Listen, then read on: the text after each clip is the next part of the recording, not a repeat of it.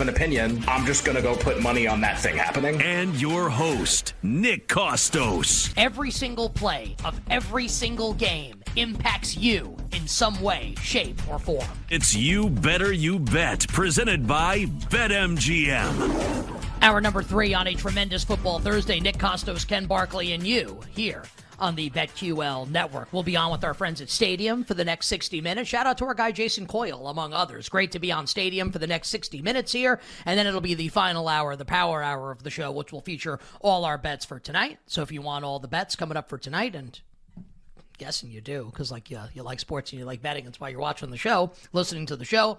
Twitch.tv/BetQL for the 6 to 7 o'clock hour Eastern time, where we'll give you our bets for the National Hockey League, Bets of Steel, our NBA Best of the Best, Side Total and Props, and, of course, Side Total and Thy Royal Prop King for the Titans and the Steelers tonight in Pittsburgh as Week 9 in the National Football League kicks off. Evan Silva will join us 1 hour from now from Establish the Run. He's got a laundry list of bets coming up, not just for tonight, but for this weekend in the NFL. Can't wait to hit all of those with Evan Silva coming up next hour. 20 minutes from now, Joey Knish, pro sports bettor from our friends at the Hammer, stops by. All his bets for college football and the NFL this weekend. But for right now, we continue on with B Squared NFL Awards in just a second. But we have a piece of breaking news in the NFL, Ken. For the second consecutive day, Rams quarterback Matthew Stafford not practicing, probably increasing the likelihood that it'll be Brett Rippon as the Rams quarterback on Sunday on the road at Jordan Love and the Green Bay Packers. I'm guessing we haven't seen any market movement here. Anything to report here at the Rams and the Packers before we get back to awards? This morning, this number came back toward the Rams a little bit. All the threes were juiced toward Green Bay yesterday, and now it's like 3 minus 110 in a lot of places. So that's interest in the Rams, despite Stafford not practicing. Looks like we might be kind of stuck on 3 probably until we know one way or another whether he's going to play. I think that's kind of like maybe people kind of agreeing with me that, like, who cares who plays quarterback for the Rams? Just maybe like if the number is going to be 3 or 3.5, just I'll bet against Jordan Love and the Green Bay Packers and feel pretty good about it. All right, we'll bring you any other NFL injury news as it crosses the wire or gets notified with a push notification to our phone as it comes in on this Thursday afternoon. But for now, we get back to NFL award conversation. Jake, please bring the music back up here, and all these prices available at our show sponsor, the King of Sportsbooks, BetMGM. Ken, let's talk Defensive Player of the Year now. We did MVP and Offensive Player of the Year in the first hour. Micah Parsons and Myles Garrett are your co-favorites right now for DPOY, both at 2-1. TJ Watt's plus 250 plays tonight against Will Levis and the Titans with a bad offensive line. I think that's a little interesting. Aiden Hutchinson, 18. Chris Jones and Fred Warner both at 30. Nick Bosa at 35. Max Crosby at 50 ahead of the Giants' offensive line and Daniel Jones on Sunday. Can anything stand out to you in the award market for Defensive Player of the Year as we enter Week 9?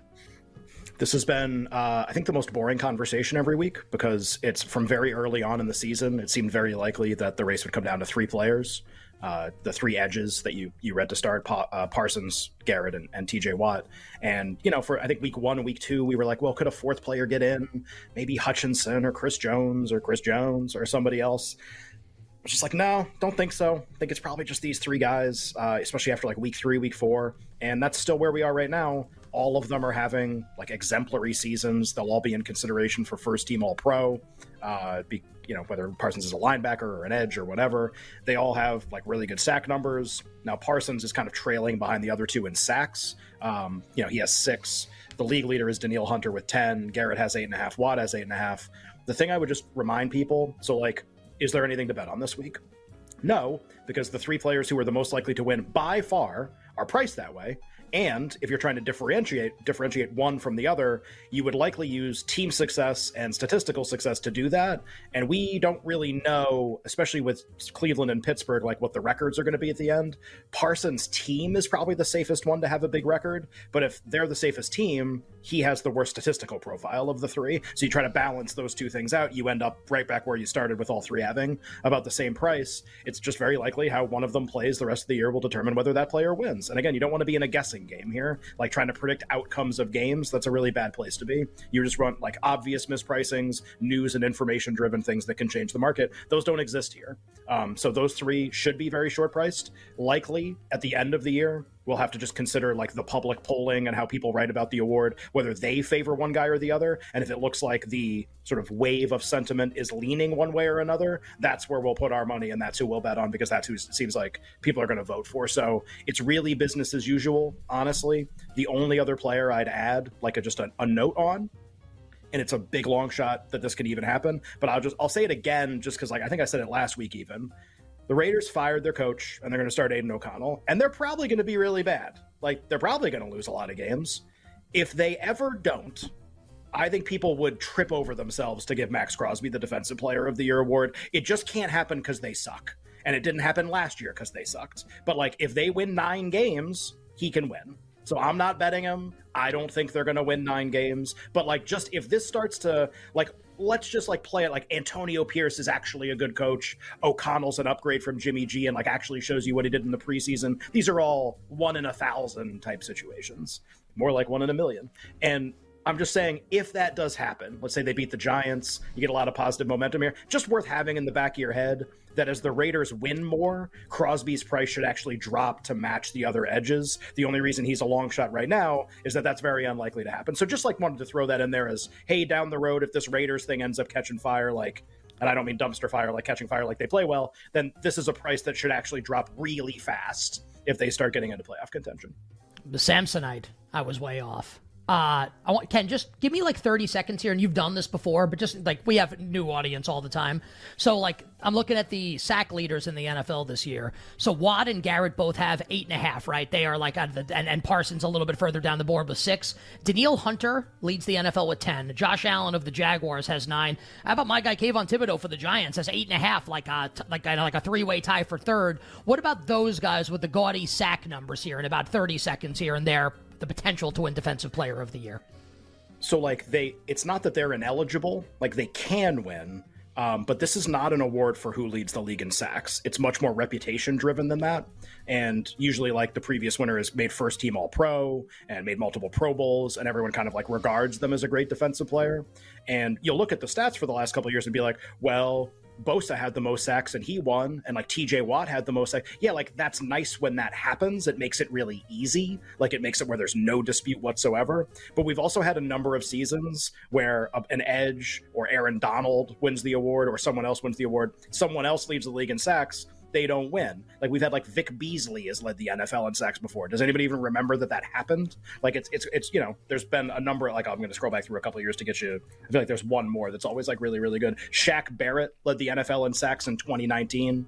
He did not win Defensive Player of the Year. So just like, yeah, like Hunter can win. Josh Allen of the Jaguars can win. Like, yeah, if they get like 21, then you're going to start having the conversation. But I think it needs to be like an insanely gaudy number. If it's just, hey, they led in sacks and Garrett was second and he also had 3 interceptions and jumped over the line to block a field goal and the Browns made the playoffs, like guess who's winning? Myles Garrett. So it just, you need such a really narrow kind of like path here to get one of those guys home. I always pass like the non-reputation edges. I just think like you could even lead the league in sacks and someone else can win. All right, that's Defensive Player of the Year. You better you bet with Nick and Ken here on a Thursday, P2B NFL Awards with the award betting goat, our guy, Ken Barkley, on X, at Lockie Lockerson. All right, Lockie, let's do Offensive Rookie of the Year here. C.J. Stroud, minus 165. They lost last week, but C.J. Stroud still minus 165 to win Offensive Rookie of the Year. They lost to Bryce Young and the Carolina Panthers. Bryce Young now 40-1 to win Offensive Rookie of the Year. In between them, Puka Nacua at 3. Brett Rippon might play quarterback this weekend. Jordan Addison at 12. Jaron Hall might play quarterback this weekend. Bijan Robinson at 14, Taylor Heineke. Jahmyr Gibbs at 16, Zay Flowers and Devon Achane. And Achane is expected to be back next week for the Miami Dolphins, so he'll be back soon for Miami. Zay and Achane both at 25. Will Levis, who we'll see play tonight on the road at the Steelers, at 35-1. And the Green New Deal, AOC, 50-1 for the Las Vegas Raiders. Ken, Offensive Rookie of the Year, please. I've kind of like dramatically changed what I wanted to do here. The problem was early in the year, the Achane injury kind of like forced my hand to bet into this market, because when we thought it was a significant injury, before the market reacted to that, there was an opportunity to play Stroud and Bijan, but really Stroud at like really good prices if we were about to remove one of the players that was likely to contend for the award, Achan, and it hadn't happened in the market yet. Like we knew he was hurt and it looked like it was going to be for a while, and there was just like you had to act knowing that Stroud's price was going to change. We did it on the show a bunch of times, and to a certain extent, like yay, we were right. Like the Stroud prices have improved. We have equity in this market that we can spend on people. So you have kind of two options. Like if you joined us, you're probably sitting here like, do I just hold? Stroud's a really big favorite. Like I can just hold here, right? Like, and he'll still be a favorite. I think so. Like I think he'll at least be minus for a few more weeks. He could also be minus for the whole season and win. But like at a minimum, I think he's minus probably for a few more weeks or a very low price, better than what you got several weeks ago. What I have chosen to do is essentially like abandon this position to spend the equity on other players to attempt to hit a jackpot price. And that's like very risky, but it's actually not, because basically what I'm doing is I'm setting myself up where if Stroud wins, I break even in the market for the season. I don't win any money if CJ Stroud wins, but I bet him like plus 150, plus 140, plus 130, and he's like minus 170 right now. So I have some equity I can spend here on other guys where I can bet, you know, if I wanted to bet Jahmyr Gibbs or I wanted to bet Bijan or Zay Flowers or somebody, I could do that and just like kind of balance the position. So I'm basically spending all my Stroud money. Like if Stroud wins, I don't want to win a dime, and I want to put all my eggs in the baskets of the other quarterbacks that I think someone can go get him at the end of the year. And it doesn't have to work that way. If Stroud plays great against Tampa and he holds as a big favorite, he's going to win. Okay, I'll break even in the market. Like no sweat. Like I was going to win some money. Now I'm not. But I think we have an opportunity here because all of the players from Stroud to Levis, so that's like 8 players in the way between Stroud and Levis, and then a couple more between Levis and Bryce Young, to me are all incredibly flawed and very unlikely to win. And I think the two quarterbacks, Levis and Young, can pass all of those players in the next 2 to 3 weeks and become the second and third choice to win the award. Can they pass Stroud? I have no idea. Stroud's had a pretty good start to the year. The narrative of the first month is the interception streak. He didn't throw one for a while. They were winning some games. But that ends really fast. Like if they lose to Tampa and they're just like a 3-win team and they're bad, that all goes away really, really fast. I'm just surprised that like the market is viewing the gap from Stroud to the other quarterbacks as this much, when literally in a matter of like 2 weeks, the statistics of all 3 players could be identical. And like, just to put that in perspective, Levis had 4 touchdowns last week, and I don't think any of us expect him to throw 4 touchdowns like every single week, or even to do it again the rest of the season. He already has 4. If that's the case, we'll bet him to an MVP. We'll bet him to an MVP if that's going to happen. I would like to bet him in mini mark, offensive player of the year. It sounds great. I'd like to bet the Titans to win the Super Bowl too, by the way. But he has 4. Stroud only has 9. He made up half the ground in one damn game. Like it just, Stroud's averaging like 1 touchdown pass a week. The idea that he's far ahead is like a mirage. He's not far ahead. It just seems that way because the narrative at the start was, oh, like he's so good, everyone else is so flawed. I think he got 2 people in these 2 quarterbacks that might end up playing. And to be fair, Aiden O'Connell could be the same. We just haven't seen it yet. Like he really could. I'm not betting it because I'm very skeptical, but he's the same as these other 2 guys. Like there's a quarterback that if they play well in the next 8 to 9 weeks, Stroud's not lighting the world on fire statistically. It's not happening, and he can be caught. And I think the quarterbacks are the most likely ones to do it. So I've spent the equity on Levis, who could bomb tonight. It could be terrible. I don't care. Like I want to take the risk. And Bryce Young, I almost like even more, honestly. Just beat Stroud last week. We like his matchup this weekend against the Colts, the Frank Reich revenge game at home. Like 2 more good weeks from Young, even just what we saw last week. 2 more weeks like that. Stroud loses to Tampa. Like they're even. Like they're the same. And the market's pricing it like it's not even close. We're like 2 weeks away from this thing potentially being nuts. It doesn't even take that long. So to me, that's worth the risk to try to hit the long shots and honestly like take my Stroud position and kind of be like, nah, I'm abandoning this. Like I'd rather go with the other 2 guys because the payout is massive if I'm right. Any fear at all that Achan comes back and just starts rattling off insane statistical games? Or that Campbell's like, you know what? Let's actually have Jahmyr Gibbs do this every week. Let's like actually do that because it looked so good. Even though I don't think that would happen, but it's it's fair that you bring it up. Obviously, that it could happen. I think it's very unlikely, but it could happen for Gibbs. Right. Well, if I'm worried about Achan, I got to be worried about. It's kind of like that same thing of like, can they replicate the success they've shown in small bursts over the course of the entire season? Sure. Like I'm a little worried about Achan. I'm not really worried about. I'm worried 0 about Nakua.